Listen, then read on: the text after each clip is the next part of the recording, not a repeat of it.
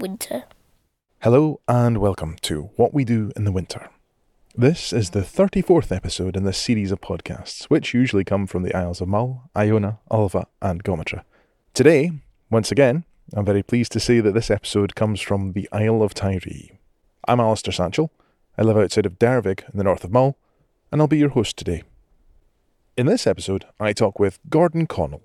Originally from Blairmore, near Dunoon, Gordon moved to Tiree to teach history in 1962. Gordon is an accordion player and one of the most significant teachers of the accordion.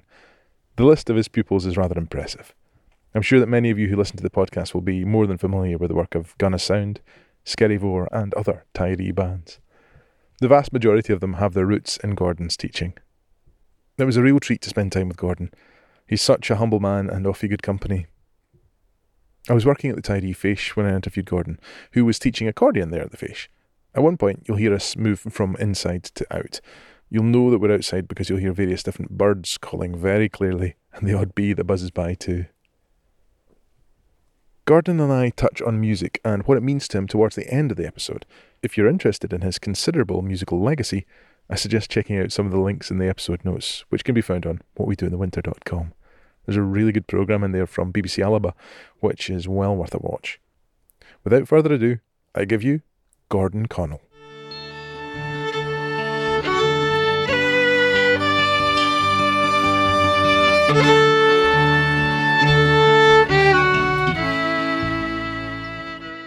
Who are you? Who am I? Well, Gordon Connell's my name. And where are you from originally, Gordon? I'm from a wee village called Blairmore, about 9 miles out of Dunoon, down the banks of Loch Long. And it's looking out towards... Well, it looks over towards Cove and in a slant towards Gourock. And how long did you live in Blairmore? 22 years. I lived all my childhood life up to when I started working. You would have gone to school in Dunoon Grammar? Yeah, so I went to Strone Primary School first and then Dunoon Grammar. So Strone Primary, that's got the modern one we were talking about earlier. This is the old one. Yeah. Where was the old one? Because the new one sits atop the hill. It's about halfway down the hill from the main road and along a wee kind of lane. And did it have the view of the modern school? Could you see out the windows down the Clyde? Not so much, because the head teacher's house was on the other side of the lane. Oh, right. And that kind of, well, weren't allowed to look out the windows in those days, if you know. It's the same in Antopper over in Mull. That's the old Tobermory Primary School, and the windows are all too high to see out of if you're sitting down.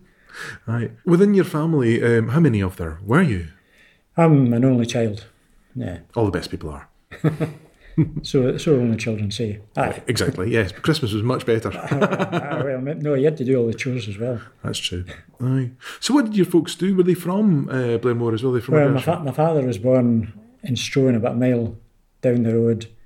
His father, my grandfather, they came from somewhere in Ayrshire originally, but he came to Blairmore as a butcher. And my father inherited the business. And he moved to Blairmore long before I was born. And he was born in, say, 1902. And he must have moved sometime between 1902 and 1940 when I was born to Blairmore. Gosh, so did he have a shop or was he itinerant? He had a shop, butcher shop, and he also had a van, and he went up country up to Suchar and down to Arntinny a couple of days a week. And did you ever go around with him when you were wee at all in the van? Not when I was wee, but when I got a bit older I used to work in the shop. Rather than go in the van, I used to work in the shop and make the mince and whatever else. Where were the beasts supplied from for the meat? They came from the meat market in Glasgow. They came down by what was called BRS, British Road Services, in a big lorry. And father took the sides of beef in and lamb and split the lamb, put it all in a big kind of walk-in freezer. Fridge more than a freezer. Yeah. Yeah. That's really... So was local meat a thing then, or was... No, we didn't get... I think I heard him talking about folk used to do their own killing, but no, it was long gone before I ever came across that. In terms of the landscape around it, what was going on there? Was it mostly sheep and cattle, or was it... Well, there's a farm a wee bit out of Blairmore, maybe about a mile and a half down the road. But the rest, it was a kind of long road of houses on one side and a seawall on the other side, and it was just along beside the loch all the way up. And then at the end of the row of houses was Blairmore Farm. And further along was another farm called Stranhulan Farm. Oh, yeah. So that was really what it was all about. And a few shops in the middle. Aye. And your mother's folk, where did they come from? Mother's folk came from Glasgow. Right. They had a house on the other side of the village from where we stayed. And obviously my father must have met my mother when she was coming down on holiday. Right. They never gave me any of the details about their romance or anything. No. You don't ask these things in the 1940s. Well, indeed, yeah. And so do you... Scalp. Yeah, exactly. A good scalp for your question. Yeah. I might get with this podcast series, my ears would be well scalped. So do you remember your grandparents then as well? My grandfather died when I was... My mother's folks died before I was born. My grandfather died when I was 6, coming on 7. I remember him quite well, because we all stayed in the same house. Myself, my mum, dad, my granny and grandpa. My granny lived till she was 95. Oh my goodness. And by that time, I had just come to Tiree to work, to start my job. Yeah. And I got word that she had died because she broke her leg and she had to go into the hospital. And she might have made the turn. I'm sure she would have. She looked pretty healthy to me anyway. Amazing. What did she do for her life? What was her... Apparently she was in some kind of service in her young days. But then when she married my grandfather, she was producing a lot of kids. I mean, there's about 11 or 12 kids, but 9 of them survived. Gosh. 3 of them died young. One at 9 years old, a couple at 1 or 2. That's the way it was in those very days. common, yeah, indeed. What was it to grow up in Blairmore? Were you kind of conscious of being rural, or was it just what it was? It was just, there were so many places to play, and you had a few wee pals. Played down the shore, you climbed trees, you played football. There was a wee kind of pitch outside of the village, and climbed the hill, Blairmore Hill. That was a big safari when we could do that. And we just made our own entertainment. We just dawdled along. We didn't think about towns and cities and things. We were just where somebody else lived. Did you ever go up to Glasgow at all? I went once or twice. I used to go to Crieff. Really? Practically every school holidays. My dad would come up for the weekends, and that was my auntie and my cousin that stayed there. It wasn't the hydro, it was just... Oh, I know. She spoiled me. I mean, I looked forward to going up to Crieff, and I had my own kind of pals there as well in the summer. That's fantastic. Yeah, I think your summer pals is such an important part of life growing up, isn't it? It's something different, aye. Yeah. From Strone Primary, you would go to Dunoon Grammar. Yeah. So do you still have any pals from that time around this? I've got one guy that I knew quite well, and I got in touch with him through Friendly United. And he lived in Dorset by that time. That was maybe about 51 years since I saw him. Actually, went and met him one summer. Aye. How was that? Briefly. It was great, aye. He emailed me a photograph of himself just to make sure I recognised him. Yeah. And I didn't do the same back because I thought, I'm not changed. Ha ha. Fantastic. Gosh. It's mad to catch up after all. But the rest, no, I've not really. There's one man that was in primary school with me. He's taken to phoning every now and again. Oh, that's lovely. And that's good. He stays in Stranraer. Uh-huh. Alan Aiken. And I know the farmer. Well, the farmer I was talking about, his son was my class through primary, and I would know him if I saw him. Who were the kind of big characters? Because Dunoon Grammar had some really impressive teachers. There were quite some severe teachers during your era, I'm sure. Are there any kind of good tales of Dunoon Grammar that come out to your mind at all? Well, we used to rate the teachers by the way they drew the belt. Oh, really? Whether it was full brute force power, or like that way a wee twist at the end, which was pretty painful. A nippy one. And some of the ladies, their gowns get in the way. And well, there's one, the poor music teacher. I mean, it was a real shame because he's a wee guy and he's very talented and he was playing away and getting us to sing. And one or two of the boys decided they would have a competition, 2 of them, to see how many of the belt they could get in a period. Oh, for goodness sake. And one was a big bully kind of guy, and the other one was okay. So the bully went out to get the belt and he kept drawing his hands in, and the teacher started belting him in the legs, and he belted him backwards out the door. And they were out there for a wee while, and when we came back in, the big fella was crying. And we had kind of mixed feelings, when you think back on it, it was brutal. Very brutal. Yeah. We thought, well, that guy's a bully. Yeah. Serves him right, sort of thing. So it's very animalistic, isn't it, really? But I mean, it was pretty crude what they were getting up to. Yeah, right. So when you were in Dunoon then, a significant change came upon the area in the 1960s. Oh, when the Americans came. Yes. It was different. There was, again, mixed feelings about that because there was a cafe in Dunoon called Juno's. Yes, yeah. And we used to go there in odd time for a juice. And when the Americans came, up went the price. Aye. There was a cinema. Yeah. They put sixpence in the price. Oh, that's quite a lot in those days. But we met, by the time they came, I was kind of age 18, 19, 20 going to dances. Okay. And we met a few of them.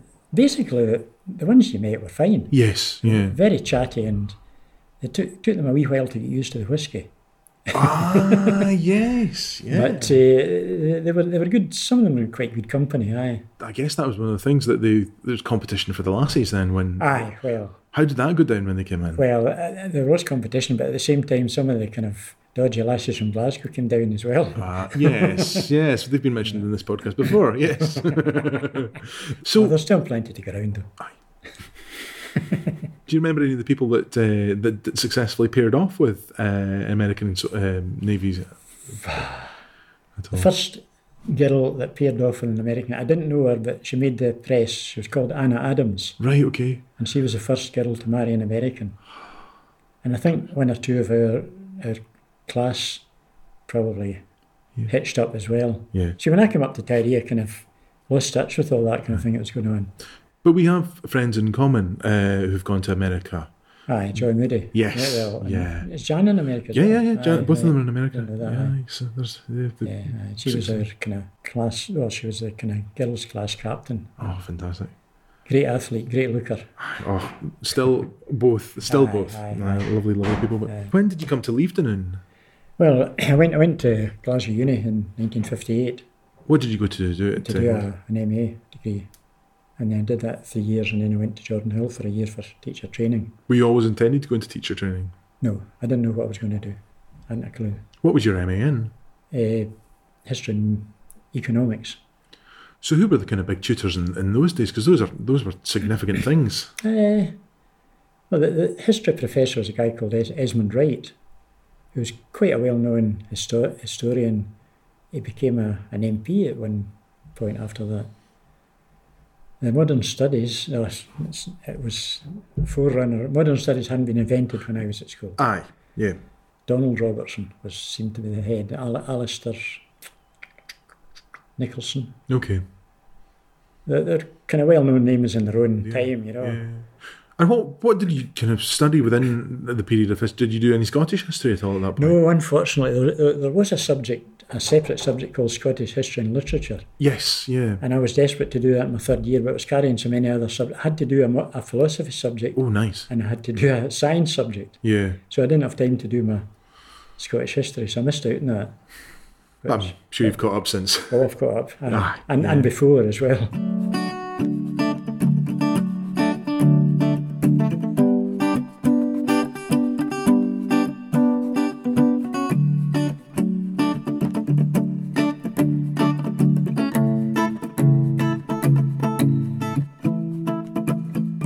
And were you the first in your family to go to uni? Yes, aye. Wow. Aye. Oh, my father and my grandfather were both butchers, and my mother had a full-time job bringing me up, I suppose. So were you conscious of that as a significant thing when you were young? Well, my father used to say, I don't want you to be going into the butcher shop, there's no future in it. He kept saying that because I was doing all right at school, so I was sticking at school, and I was encouraged to. It's a fine trade, though, being a butcher. It was fine. I used to enjoy working in the summertime. Yeah.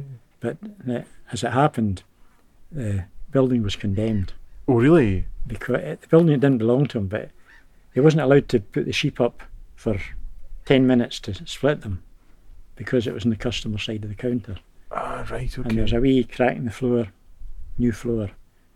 One sink, you had to have two sinks, one for the hands and one for the utensils. Yeah. And he was going to have to pay the money to do that, improve the property when it wasn't his to improve, so he just decided to chuck it.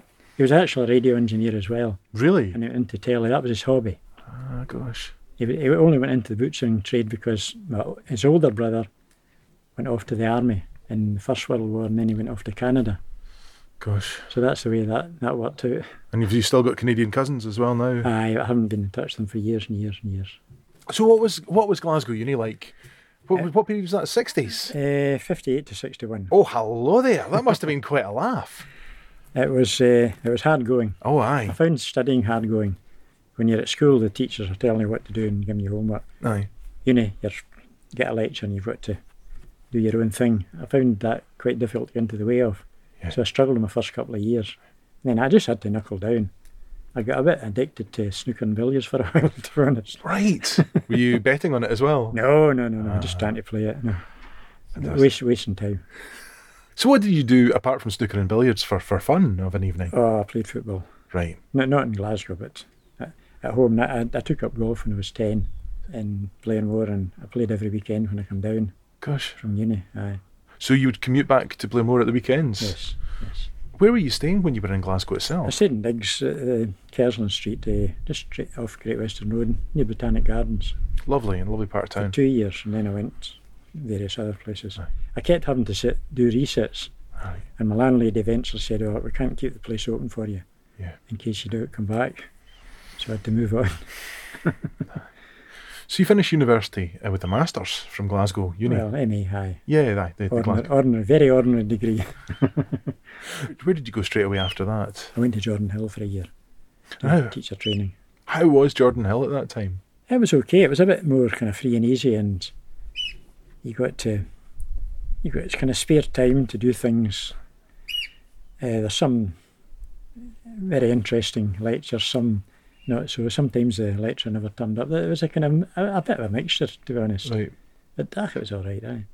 And that's by the time the sort of swinging 60s are starting, I guess. They were starting. Aye. How Just was Glasgow in the 60s like that? How did it feel? Well, they were just starting. I didn't really notice any difference from 58 to 62, to be honest. I never actually spent time out in Glasgow during the week. I might have gone to the odd football match, but not going to ceilidhs and dances and things, because I didn't have any money.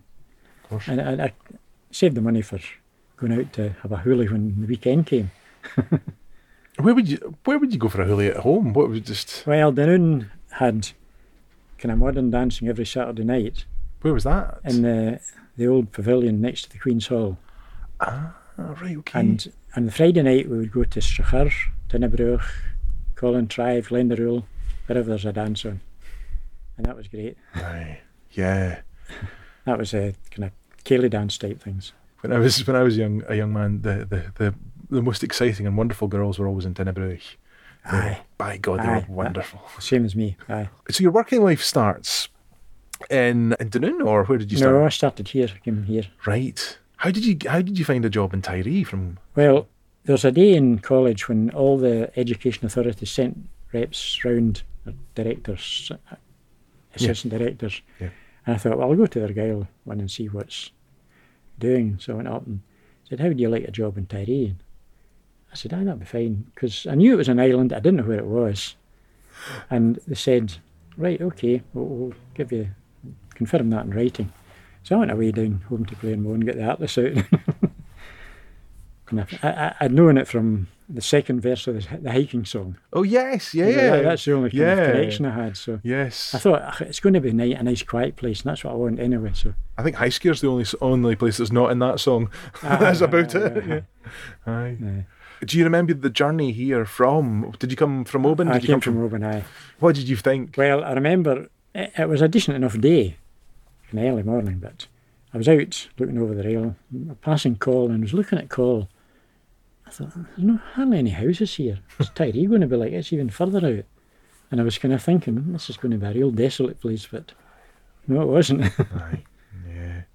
Tiree became home very quickly, I guess. Aye, well, I stayed in Diggs for a couple of years, and I moved around, and then I settled in where I stay now. Who did you stay with when you first got here in Diggs? I stayed in, you might be able to see the house. You see the house where the white gables facing Yes. you? Yeah. The one behind that, Uh-huh. with the kind of orangey, dirty orangey roof. Yes. That house there. It was a Mrs. Chicken. Mrs. Chicken. That was her married name. She was a McDonald. She married an RAF guy. Right. but I think he had died. Or So, was there much of a presence of the RAF on the island at the time when you came here? when I came here, there's still about maybe half a dozen of them here. They stayed in one of the huts or houses over in where I stay now, Crossbow. Yeah. But there was only just a kind of skeleton crew. But they were quite good guys. So I used to get to know them. What were their duties when they were here at that point? What were they I doing? have no idea. I don't know whether it had anything to do with the airport or Right, what. okay. I don't know. So you'd be here when the golf ball was built. Oh, aye.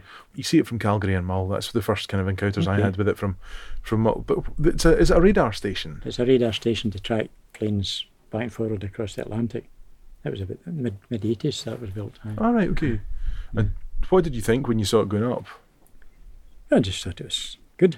Yeah. There's people working here and some of the locals got work. And there's stuff going on at the pier. The pier was getting extended and everything at the same time. So there was all sorts of things like that going on, and it kind of gave a wee bit of a buzz to the place. Did any of those people that came to work stay here in the end? Well, one guy from the golf ball, I think it was, married a local girl, and she's away. They're down in Campbellton. Oh, there's quite a few romances going on, but I Yeah. don't think any of them kind of Lasted. survived the work Yeah, exactly. Yeah. programme. You come here and you're a teacher. You're teaching, was it modern studies? And No, well, I taught history. right. Modern studies hadn't been invented at that point. As you said, yeah, sorry, yeah. And I was asked to teach all sorts of things like English and maths, arithmetic and science, which I didn't know an awful lot about. And I took the kids out for football on a Friday afternoon, that kind of thing. So that's how my week was filled. A very rich tapestry. Well, I don't know about the science bit. that was a bit of a struggle, but Aye. then modern studies kind of came on stream, and I started teaching it as well. Where did modern studies come from? Because I remember it as a kid. I don't know. Did it start in the 80s, modern studies? Oh, no, it started in 1964, I guess. Uh-huh. It would have been round about then. And it was a kind of more citizenship type, Yeah. a different approach from history and geography. It was like study of contemporary society, National Health Service, agriculture, comparing poor country with rich countries and all that sort of thing. So it was quite an interesting subject. So my economics degree kind of morphed into that. But I went back to Jordan Hill in 1969, took a wee fortnight's course in modern studies to get a qualification. Fantastic. Because my qualification was in history. Yes, yeah. So that's how I got round to that. And what were the kids like when you came here? What did you did you do a probationary year somewhere first? A couple of years here, Right, okay. and head teacher had to monitor one of my lessons, and Fair enough. it just kind of tended to carry on. You weren't too conscious of it, but you knew you were on probation. Are there any characters from that period that stick out at all from your first couple of years? There's lots of characters, lots and lots. We think of them now as being characters. We might be termed by the youngsters as the characters now, but there's lots of people. Lots of some of the old crofters were real characters. One man was a prisoner of war in the Second World War. Yeah. And he was at Dunkirk as well. Bloomin' heck. But he wasn't too keen on telling his story. Yeah. The doc eventually got him to tell his story on tape. Wow. But he was a character. Some of the characters were quite hard drinkers as well, Yes, that was often And the way. You met them down the pub, and you always knew something daft was going to happen or whatever.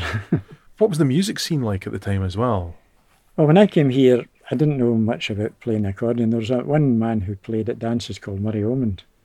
All right, okay. And when I got this wee accordion from the house, I don't know if you can see it from here. See, just behind the school there's a mill. Yes, yeah. Right, well, that house was a croft house. Right. And he was about 3 years younger than me. We used to kind of keil with each other. And New Year time, we brought this wee box out. Can you play it? I says, no, I haven't a clue. Can you? No. I says, well, I'll buy it off you. Says, how much? £10. Okay. Fantastic. So I went away home. And no telly pictures in those days. Long Aye. winter's nights. That's where I Fantastic. got the urge to play it. And so do you remember playing at your first Ceilidh? Yes. What was that like? Well, it was in the school, and I played. It was actually it was a teachers going away do, and she was from Mull.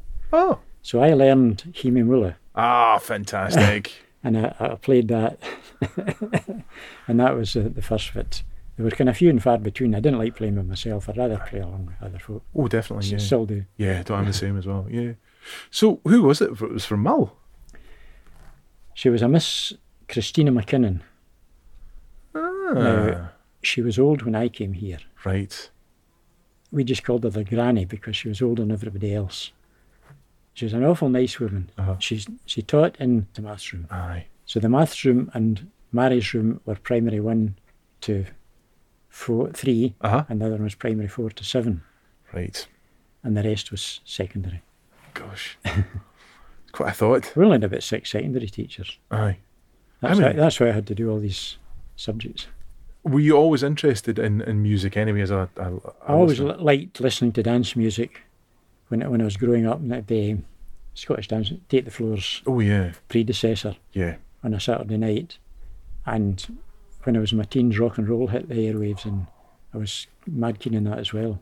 I always think that must have been the most magical moment, the first time you hear Elvis. It was a big change in the kind of music that had gone before it. It was a lot of crooning and stuff. Oh, And yes. this just galvanised people. Yeah. Do you think it's had an impact on folk music at all, that the presence of rock? I think it's had an impact on everything, because even the kids, some of the kids today, the late Elvis and Oh, yeah. like that, you know. Oh, my wee man likes all that sort of Aye, stuff. Yeah, aye. yeah. Did you ever have your own band when you were playing at all? I didn't have my own band. I played in a band with the chap that played the accordion. Eventually, once I was half decent enough, Mhm. and I played in his band for 25 years. But when I started Lovely. getting my pupils, Aye. like Angus MacPhail would be the first, perhaps. Right. And I used to play in a band with him and Aye. his brother Neil and a girl called Lorraine Brown. Okay. We all played accordions. And then as Daniel came up through the ranks, I played in a band with him. And I was supposed to be the lead accordion, but they were better than me, so I just let them. Fantastic. And I did the same with like Ian Smith and Ailey McFadgen, and now a guy called Conan MacPhail. We called the band the Cornig Ceilidh Band Fantastic. because it was taught in Cornig School, Aye. and they all lived in Cornig at that time. So what was the first, how did you come to teach accordion? Well, around about 1969, there was a policy to give people the chance to do hobbies on a Friday afternoon. And I thought to myself, well, I can maybe take them for football or golf, or maybe accordion, because I'm maybe just about good enough to keep ahead of some of the ones that were coming up. So I offered accordion, and that was okay for a while. Yeah. And now and again I chose football or Yeah. something else, but that's when I started actually teaching somebody else to play.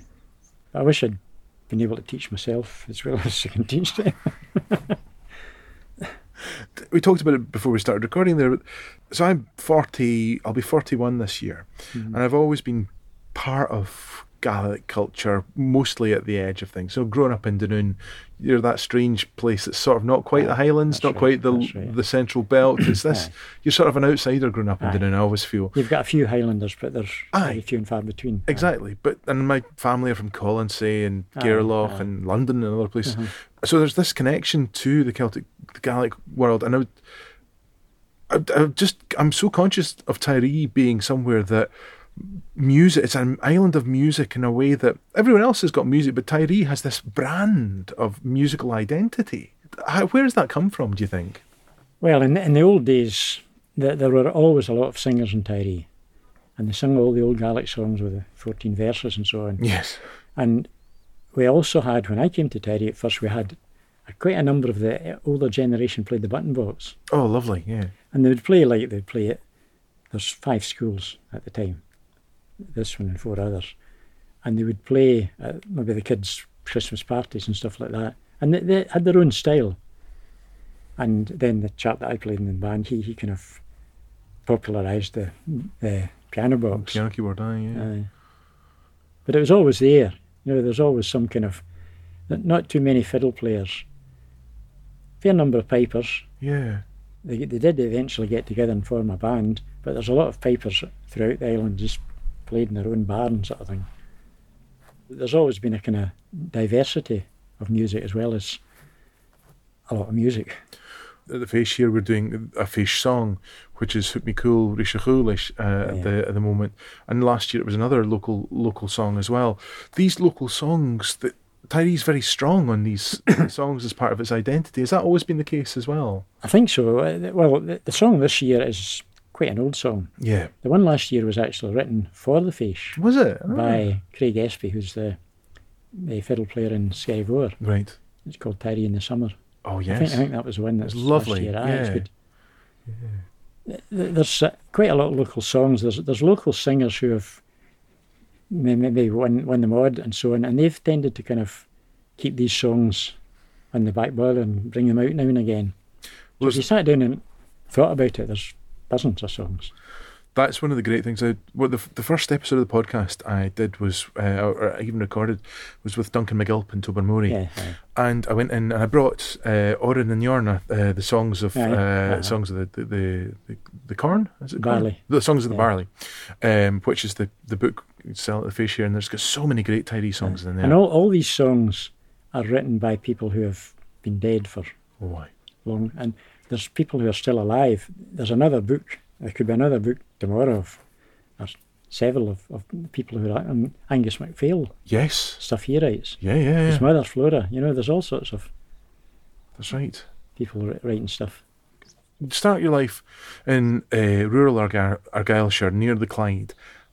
Do you see any parity? Do you see anything similar between the communities that you grew, the community that you grew up in, and the community of Tyree at all? A bit. I think where I grew up, there's all sorts of different types of people with all sorts of different types of accents. Yes. And they're all fine. You got to know them. Yeah. But here, there's a definite accent, and and that was a fair difference. And also in Blairmore, there's some very rich people, and some not so rich. Yeah. Here, it's a bit more evenly spread out. I would say that. I mean, that's just as a off the top of my head sort of thing. And what is it about Tyree that's made you stay? What is it that's made... Well, there's three things. Mm-hmm. One is, not in any particular order, one's the beaches. Yes. They're just fantastic. I try to go for a walk on the shore every day. Aye. Two is the friendliness of the people. They make you feel at home. Oh, it's fantastic. And there's no kind of side or one-upmanship. It seemed like with the bands. Yeah, exactly. They get on well with each other. Yeah. And the third, of course, is the music. Yeah. And I couldn't... There's no other school probably I could have gone to where you could go out at lunchtime and play football with the kids every day, which is what I used to do when I was fit enough. That's fantastic. And is there any musical highlight from your time here that just sticks in your mind? Any moment you think, oh, aye. When I learned to play the bass. Yes. When I got the two hands working together, that was a big moment. Or maybe when Angus MacPhail won the mod, that was the first accordions to win the mod. Oh, aye, we're getting places here. Well, I think that's. Is there anything you want to say? Is there anything about the character of Tyree that you think needs that's not been said, or is there something that's been said again and again that's worth saying? It's just the whole aspect of it. I mean, if you go down to the beach now, an evening, and you see the sunset, and you look at it, and who the hell would want to live anywhere else? Perfect. Thank you very much. That sounds like the end.